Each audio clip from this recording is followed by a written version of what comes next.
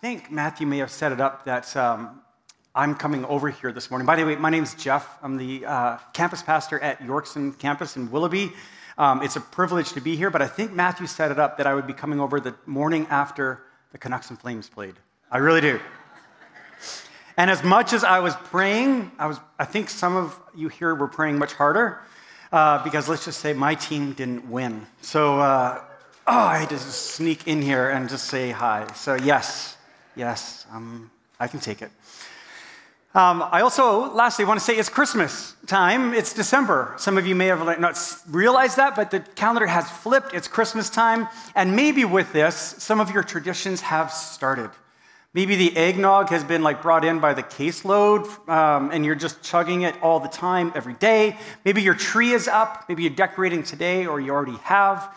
And maybe the Taylor Swift Christmas album is playing non-stop, just like every other teenage girl's house with every other teenage Taylor Swift song.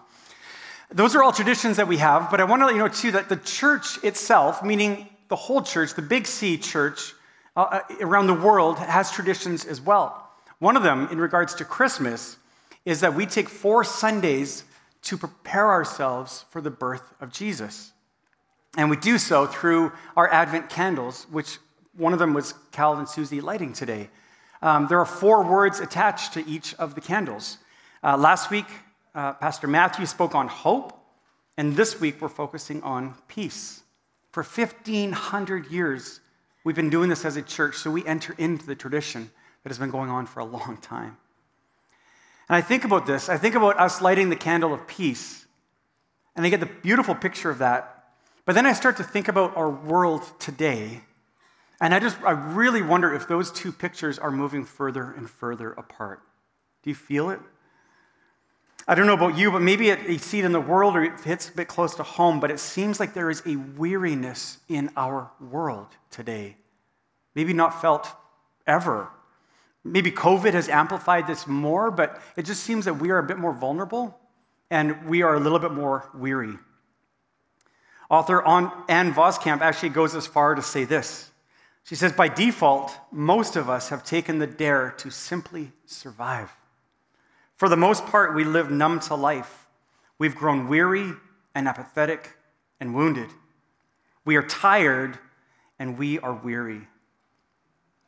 Now, we can say, Anne, that's a little bit drastic, don't you think? Like it's Christmas time. But I think actually what she says rings true for probably many of us here today. And so my question is this. Do we have peace that God can heal our weary souls? Do we have peace that God can meet us in our weariness and bring healing to us? Is there an area for us that we feel numb to life, that we feel apathetic, wounded, or just plain weary? Now, don't get me wrong, I'm not a naysayer of Christmas, and I think Christmas is beautiful, it's magical. How can a season with the Boney M Christmas album not be magical? Amen? Amen. Thank you, yes. There's Christmas displays, that go up in our homes. There's Christmas lights to go look at around the neighborhood. 209 A Street, just off 84th and Willoughby, just across the highway. It is beautiful and magical. You have to go see it. There's also family get-togethers, which I know for some of you, it's like, yes, I can't wait when the family gets together. And I know that there's some of us who go, oh no, the family's getting together, because it's hard. But at the exact same time, and I think we are capable of holding this tension, at the exact same time we're excited for Christmas and all that it brings, we also hold the tension of our weary souls at hand. Maybe we wonder if the world has really gone too far, especially over the last number of months, to ever experience peace again. Maybe closer to home for us, if you're a student here this morning, you wonder if you'll ever get through exam week and finish papers and get the marks that you need to get before you can relax for Christmas. Maybe for some of us, we've lost a loved one, and we sit in grief in our weariness today, and we wonder, is the pain and grief of my lost loved one ever going to get better? We wonder how our paychecks will cover the unending expenses that seem to always come in. And we wonder maybe if the conflicts and wounds that have been there maybe for a while from a friend, a boss, or a family member will ever be rectified and redeemed. We feel the weariness of our souls. And so I ask again, do we have peace, that God will meet us there and that he will heal our peace? Would you join me as we pray this morning?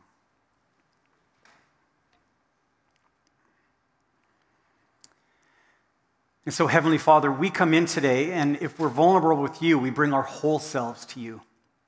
Not the happy, merry, jolly Christmas time only. We bring in our weariness as well. And we admit that freely before you this morning. And so, Holy Spirit, would you meet us in our weariness today? Would you speak to us in the places that need healing and a touch from you today? We thank you that you are a God who loves us deeply and meets us where we are at this morning. In Jesus' name we pray. Amen. Amen. All right. So Matthew, Mark, Luke, and John are the first 4 books of the New Testament, and each of them gives their own account of the life of Jesus. That's how the New Testament begins. But we have Matthew, Mark, and Luke who are kind of over here, and what they do is they get right into the story of Jesus' birth. So that's where we get the imagery of the stable, we get the wise men, the angels, Mary, Joseph, Jesus. All of that stuff is right there because they just jump right into that. John is kind of over here. He's like one of those guys that doesn't belong here, you know that? And he's over here and he's like, instead of getting into the story, let me just pause for a minute. And I want to give you an overview of what is to come in the rest of the book, in the life of Jesus as I've seen it. It's basically an overture. We saw it on the screen and we heard it. It's an overture to the rest of the book. You music people know exactly what an overture is. I'm not a music person. I'm really bad at music. So I looked this up. An overture is the first piece of a musical or an opera that sets up what the rest of the play or opera is going to be about. It's not itself the story, it's just setting us up for what is to come. And this is exactly what John does in the first 18 verses, and this is what we are covering in these 4 weeks of Advent, the overture of the arrival of Jesus. Last week, Pastor Matthew talked about verses 1 to 3 in the Gospel of John, and so I want to read those to set us up here. He says this, "In the beginning was the Word, and the Word was with God, and the Word was God. He was with God in the beginning. Through him all things were made. Without him nothing was made that has been made." We following? We're good so far? If you were here last week, you're like, oh yeah, I remember some of that. If you weren't, you're like, is this a tongue twister? Is this I don't get this. Words with God, I don't know, all around. I would say it's well worth it to listen to the message from last week online. But in essence, this is it. Is that Jesus is the Word embodied. And he was with God, the Father, in Genesis, creating all things. Jesus was right there from the start. And John, in his overture, very intentionally tells us this because the first 3 words of John chapter 1 correspond exactly with the first 3 words in Genesis chapter 1. In the beginning. There is something new here that has never been before. God simply speaks things into existence. And it's interesting, if you read the Genesis creation account, all sorts of things are created. Things like land, stars, vegetation, creatures, man and woman, like everything is created. But the very first thing that is created in verse 3 is that God says, he looks out over the darkness and he says, let there be light. Let there be light. And you kind of have to wonder, is light mentioned first because something has to go first, right? Of course. Or does it tell us about the importance of light in order to usher in the rest of creation? See, light is a huge deal in Scripture. We're going to see a few more examples of this, but it is all the way and laden in Scripture. Light is also a pretty big deal in our lives today. Just a year after high school, my year after high school, I went to a Bible college called Capernwray, and part of that time was spent down in the great state of Texas. The moderator of our elders is from there, so I'm just kind of sucking up. But Texas is a great place, but beyond everything it has, including hockey teams and baseball teams and football teams, all of that, I had no idea that Texas was known not only for its heat and sports, but also for the amount of creepy crawlies that exist in Texas. And I don't mean just the huge snakes and spiders, but there's fire ants. There's these thing called crazy ants. And there's these things called scorpions that run everywhere in Texas. Seriously, I think they're in every spot ever. Scorpions are a little bit scary because they sting you, and you don't want to be stung. And they were all over our Bible school as well. And I remember a few nights that some of the guys would wake up to a shriek, and I'd be like, well, what happened? And what happened was a scorpion crawled into their bed and stung them while they were sleeping. That happened on the bottom bunk quite a bit. Selfish me just made sure I was on the top bunk all the time. Like, sucks for you down there. All right, whatever. But speaking of the creepy crawlies, we were walking one evening in the dark, and I don't know how this happened to this day, but all of a sudden, I'm walking fine, I'm talking with my friends, and we're walking down this path, and all of a sudden, someone yells out to me, "Jeff, stop." So I stopped immediately, like, what's going on? And they turned their flashlight on and illuminated into the darkness. And in front of me, about 2 feet, was a spider's web that was, like, seriously, like, I can't make it big enough with my hands. It was so big. And then in the middle of that spider's web was this spider that was probably 3 times the size of my hand. You're like, is that a hyperbole? Yeah, it's probably hyperbole. But it was huge. It was huge, okay? It makes like wolf spiders look like so tiny and cute. But this one was like massive. And him and I locked eyes when the light came on. And I swear he was waiting for me for lunch or supper. I think he was salivating at the thought that my face would get tangled in his web and that I would die a slow and terrible death. But what saved me out of this? In the darkness, light was shown. Light is saving. Light is illuminating. And light pushes away the darkness. Listen to theologian Leslie Newbigin. He states this. He says, the business of light is to banish darkness. Where there is light, there cannot be darkness. Try it out. 100% of the time, it works. Where light is, darkness cannot be. But like I said, it is laden through Scripture. Over 200 more times, light and darkness are referenced, these two opposing pictures. In Isaiah chapter 9, this is still in the Old Testament, but it's a prophecy about Jesus to come. It says, the people walking in darkness have seen a great light. On those living in the land of deep darkness, a light has dawned. So beautiful. When Jesus is walking on the earth, later on in John chapter 8, actually Jesus uses this for himself. When Jesus spoke again to the people, he said, I am the light of the world. Whoever follows me will never walk in darkness, but will have the light of life. And then this imagery, Jesus then later turns to his people, and I think this is just so powerful when he says, actually, you are the light of the world. You are the light of the world. For those who follow me and I reside in, you are now the light of the world to go out, and your job is to banish the darkness. Seriously, once you start to see it in Scripture, you just can't unsee light and dark all over the place. And so I want to return us back to John chapter 1. I read the first 3 verses, but today we're focusing on verses 4 and 5. And to listen to this, how it just continues into this mode here. It says in verse 4, in him, meaning Jesus, was life, and that life was the light of all mankind. And verse 5, the light shines in the darkness, and the darkness has not overcome it. You see, not only does in the beginning connect us intentionally, right? John 1, Genesis 1. But this phrase, the light shines in the darkness, and the darkness has not overcome it, also connects us to Genesis. Also connects us because John is very intentional with this overture, and he's telling us what has come and what is coming.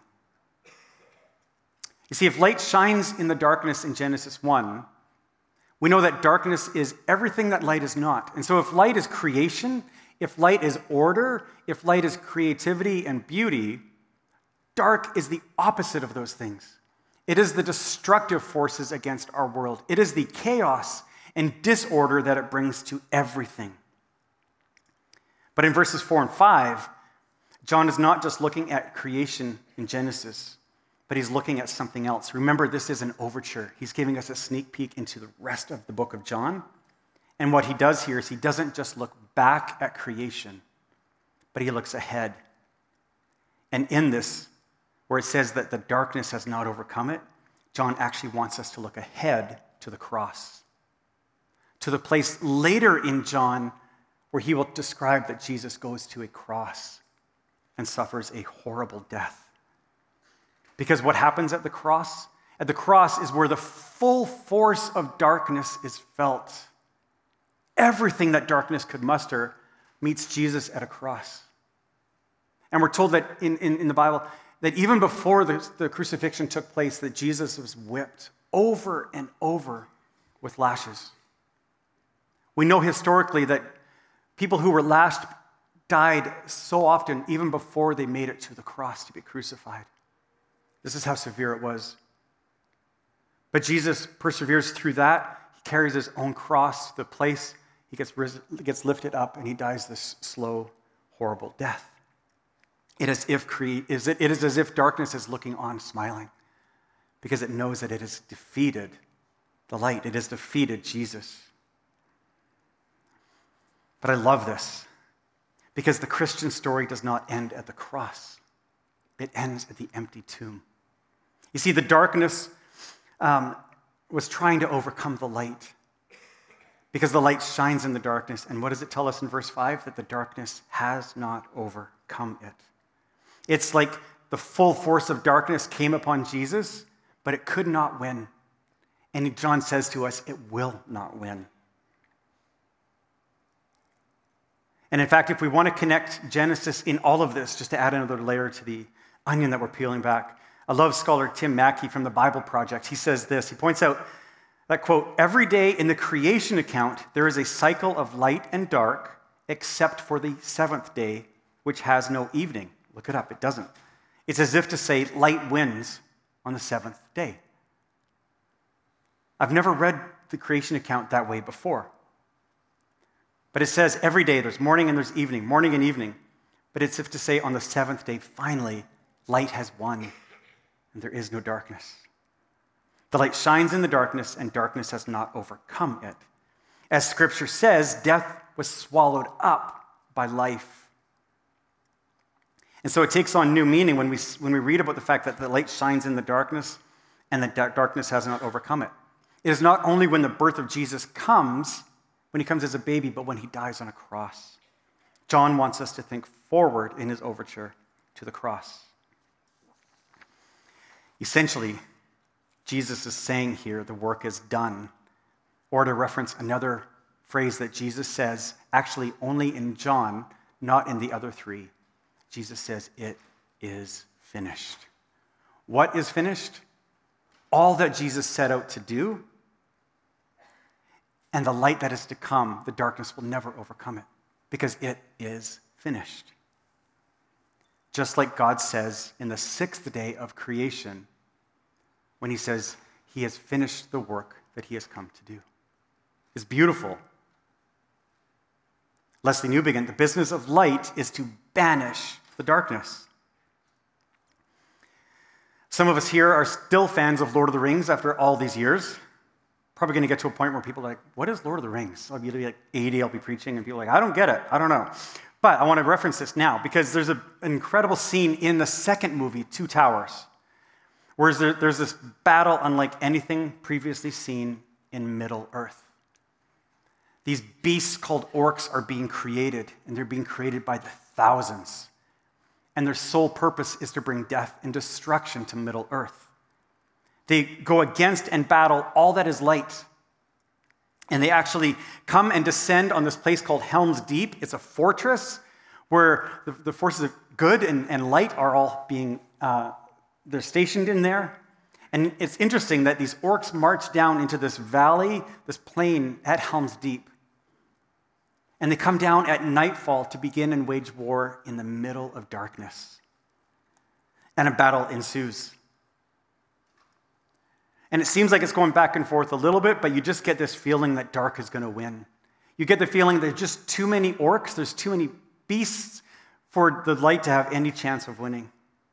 And just as it seems that all is lost and that the darkness is going to win, you see Aragorn, the rightful king, and he's reminded of this prophecy on the fifth day, look to the east at dawn, at the beginning of the cycle of light. And as he does so, at that moment that the light appears, there's Gandalf the White with all of his forces of light to come and defeat the orcs once and for all. N.T. Wright says, the one that we know as Jesus is identical, it seems, with the Word who was there from the very start. The Word challenged the darkness before creation and now challenges the darkness that is found tragically within creation itself. The Word is bringing being into the new creation in which God says once more, let there be light. The darkness has come, but it will not overcome the light. And so now I want to come back to this question for us from the beginning. Do we have peace that God can heal our weary souls? I think it's directly tied in with the statement that Jesus says, it is finished. Because we struggle in our weariness today. It is finished, Jesus says in the book of John. He is declaring that what he has come to do is completed. That darkness could not overcome him, and darkness will not overcome him. It is finished. And Jesus is actually the completion of so many that have gone before him. There's so many examples, and let me just give you a few of what I mean, that Jesus is the completion of so many that have gone before him. Jesus is the completion of Adam. Adam is the first person created, the one of creation, but through his obedience to God became the conduit by which sin entered the world. Humanity needed the hope of a new creation, and Jesus is the one who gives us the opportunity for brand new life. Jesus is the completion of Abraham.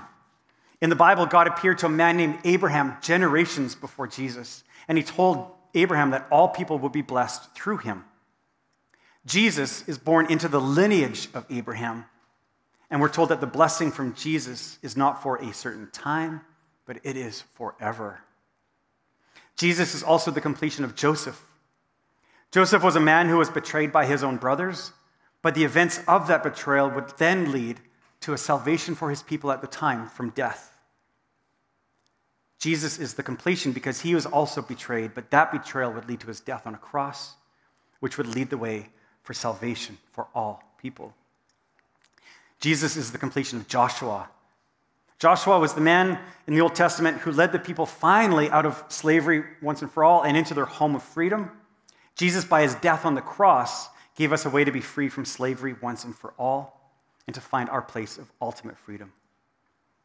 And out of many more examples, Jesus is the completion of David. David was a king of all Israel, ruling with a good heart and for the good of his people. Jesus has come, and from his throne in heaven, he's come to lead his people both now and forever with a heart that is for us. Jesus is the light of all mankind, and the darkness has not overcome it. And so here we are on December 3rd, 2023, feeling the joy of Christmas, but also the weariness of our souls this morning. And we may say, well, if the darkness has not overcome it, I'm feeling darkness today. It is true that it is finished at the cross, but one day all things will be made new.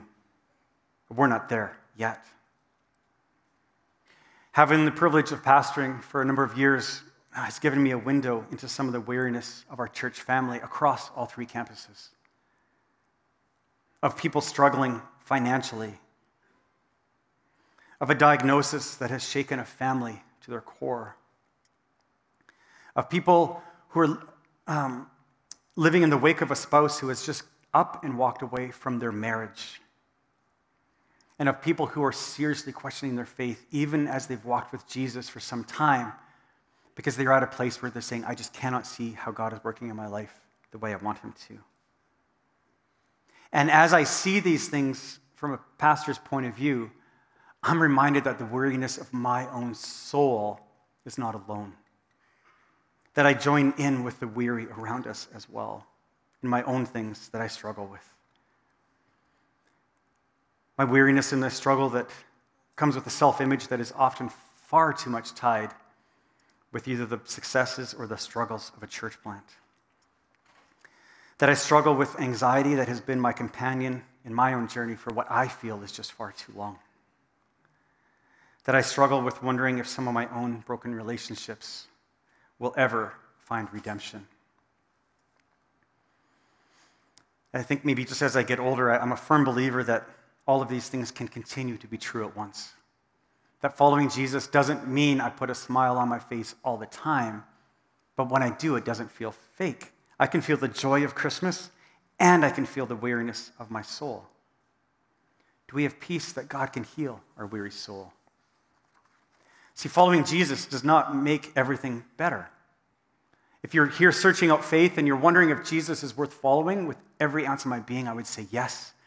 But please know this, it does not come with a promise that all things will be better instantly. In fact, Jesus says in his own words, he says, I have told you these things so that in me you may have peace. In this world you will have trouble, but take heart, I have overcome the world. And how have I overcome the world? Through the cross. Through the utterance of those words, it is finished. You see, Jesus is the completion of so many people in Scripture, and Jesus knows the completion of our story, and he is with us every single step of the way. I've told you these things so that in me you may have peace. In this world you will have trouble, but take heart. I have overcome the world. And so I believe that Jesus is speaking to us in our anxieties today and in our struggle to tell us that it is finished. Because of the cross, because of light coming into darkness and darkness never winning, it is finished. He offers us a real rest as we ask him to give us peace. That today Jesus is speaking into our self-image. That he's telling us that it is finished, that we are the image bearers of God, and that because of this, we no longer have to strive for God's approval or others. Jesus is speaking into our relentless sense of hurry, of scrambling to get things done, of our sense that maybe doing more makes us feel more satisfied. And he's clearly telling us that it is finished. You don't have to keep running in life. That this morning, Jesus speaks into our insecurities, our fears, our stubbornness, and our pain. The cross of Christ has everything to do with the birth of Christ. John is reminding us of this. He doesn't want us to miss this in verses 4 and 5. And the rest of the story, the rest of the Gospel of John is going to tell us how. But he says, take heart. I have overcome the world. These are the words of Jesus a couple thousand years ago, and they are the words for us today. It is finished. John 1, in him was life, and that life was the light of all mankind. The light shines in the darkness, and the darkness has not overcome it. Would you join me as we pray?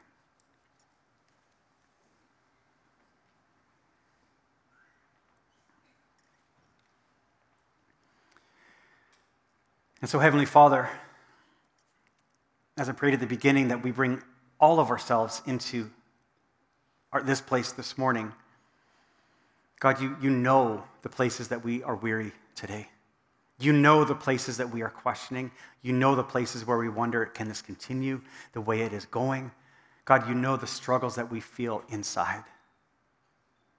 And God, I cling to those words that you encouraged us to have, is to take heart. To take heart because it is finished. And Jesus, by what you've done on the cross, entirely affects how I live and see life today. And so, Holy Spirit, would you speak peace into the chaos of our lives? Would you speak peace into the disorder that we feel? Would you speak peace into the destruction that feels so close to us? Would you remind us that death and destruction and darkness has not and will not overcome us because of Jesus? In Jesus' strong name we pray. Amen.